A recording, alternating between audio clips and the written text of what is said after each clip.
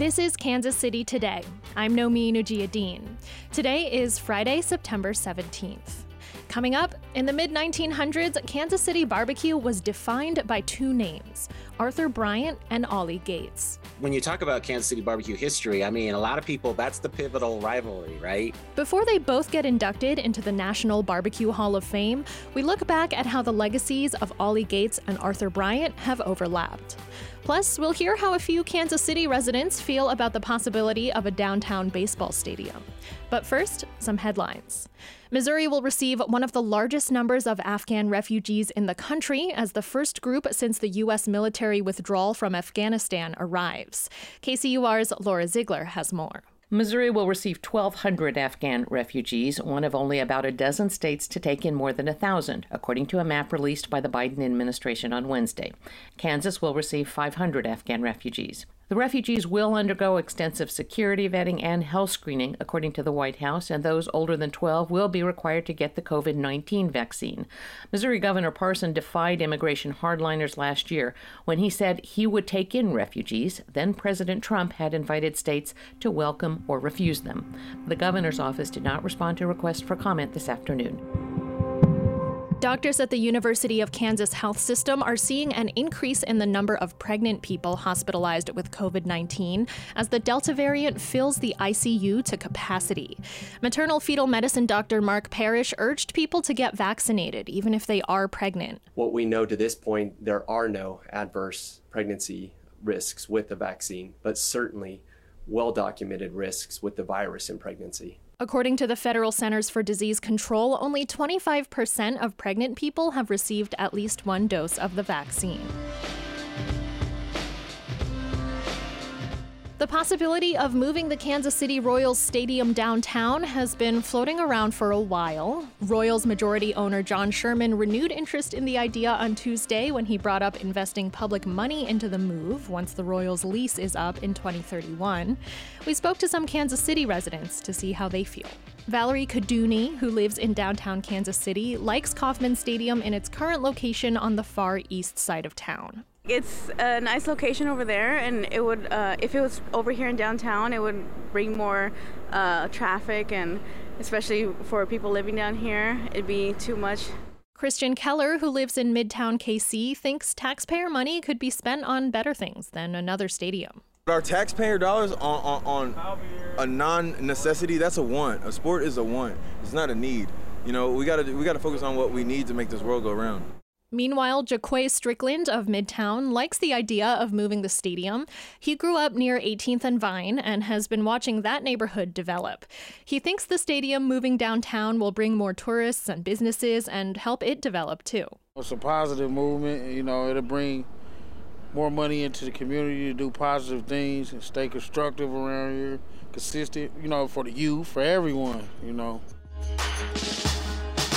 KCUR's Beck Shackelford-Wanganga reported this story. We'll be right back.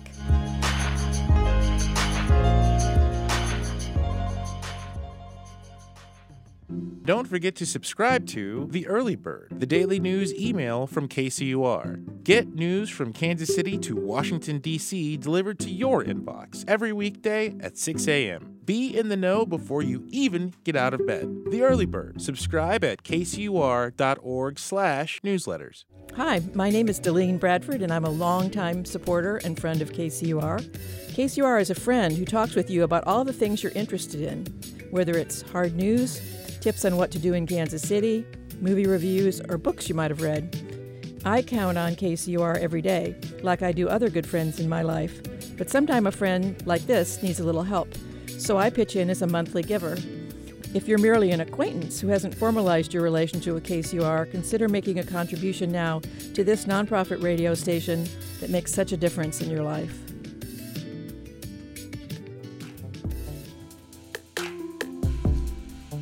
This is Kansas City Today. I'm Nomin Ujiyediin. Ollie Gates and Arthur Bryant, the Kansas City legends behind Gates Barbecue and Arthur Bryant's Barbecue, will be inducted into the Barbecue Hall of Fame tomorrow. KCUR's Mackenzie Martin looks back at their decades-long legacies. With their induction into the American Royal Barbecue Hall of Fame Saturday, Ollie Gates and Arthur Bryant will join a short list of Kansas City inductees from previous years. Bryant, who died in 1982, is being inducted as a legacy inductee. When you talk about Kansas City barbecue history, I mean, a lot of people, that's the pivotal rivalry, right? Adrian Miller is one of the members of the Hall of Fame nominating committee, and he says Arthur Bryant and Ollie Gates exemplified two different kinds of Kansas City barbecue excellence. So when I think about Arthur Bryant, I think about someone who directly trained under Henry Perry, who's the acknowledged godfather of Kansas City barbecue, created Burnt Ends. Arthur Bryant arrived in Kansas City in 1931, the same year that Ollie Gates was born. Originally a Texas man, Bryant arrived in KC merely intending to visit his brother Charlie, who was working as a barbecue apprentice to Henry Perry at the time. But instead, Arthur joined the barbecue business and just never left. When his brother retired in 1946, Arthur took control of everything. R.J. Pittman, one of Arthur Bryant's descendants, says in addition to his burnt ends, Bryant's sauce was legendary. They used to set the ball down and about 2 or 3 inches of some kind of lard or grease come to the top. You have to shake it up. It doesn't do that now, but... No matter how popular he got, though, Bryant was dedicated to keeping things mostly the same, like his grease house aesthetic. Arthur Bryant's was really tapping into the old school view of barbecue. It's a barbecue stand, no frills, you just make good stuff. Where I think, Gates was more kind of service minded. What's famous about Gates? Can I help you, right? The same year that Arthur Bryant took over his family business, George Gates, Ollie's dad, bought a popular jazz joint at 19th and Vine and turned it into the first Gates barbecue. Ollie Gates was just a teen, but like Bryant, he came to learn barbecue the Henry Perry way from then pitmaster Arthur Pinkard, another one of Henry Perry's apprentices. Here's Gates in 2011. As I came into the business, became Gates and Sons. But then when he would get mad at me, he would go get a can of paint and would paint and Son off. In some ways, Ollie Gates has done things the exact opposite of Arthur Bryant. After his father died, Gates led the business through an intense period of growth in the 60s and 70s. We made a business out of the barbecue industry. And so I'm the one that probably packaged it up and gave it a new face, yes. Ollie Gates and Arthur Bryant are still so widely respected today because they popularized Kansas City barbecue on the national stage. And part of that has to do with baseball. You can attribute the growth of barbecue to Major League and Kansas City football and baseball. Before the Royals played at Kauffman Stadium, Municipal Stadium at 22nd and Brooklyn downtown was where Kansas Cityans went to cheer on the home team.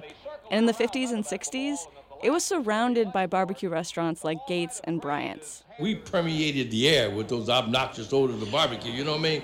And then people up to the ballpark would smell those odors, and they said, where's that odor coming from? Gates said they would rush up to the stadium and give the announcers a plate of barbecue, prompting them to brag about Kansas City's barbecue scene during the game. Fans and sports writers alike would go and seek out the source of the sweet-smelling smoke, much to Gates' delight. Even today, with the influx of barbecue restaurants Kansas City has seen, Gates and Bryant's are still two of the most iconic Kansas City restaurants. The Bryant family no longer runs Arthur Bryant's, but Gates Barbecue currently has 6 locations and is celebrating 75 years as a family-run business this year. For a gentle reminder of their roots at 19th and Vine, though, you only have to look as far as Gates' ever-optimistic logo, Struttin' Man. It really came from the song from Louis Armstrong, Strutting with Barbecue. We had to make folk realize that regardless of how you're dressed, whether it's in rags or riches, everybody can strut with Gates Barbecue.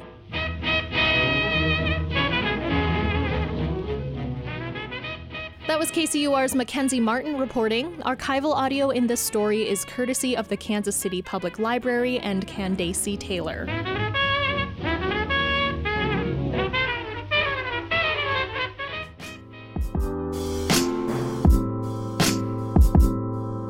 This is Kansas City Today. I'm Nomin Ujiyediin. This podcast was produced by Byron Love and edited by Maria Carter. To read and listen to more stories from Kansas City's NPR station, you can visit kcur.org, or you can catch us live on the air at 89.3 FM. On Monday, we'll take a deep dive into one big story in the metro. Thanks for listening, and I'll see you next week.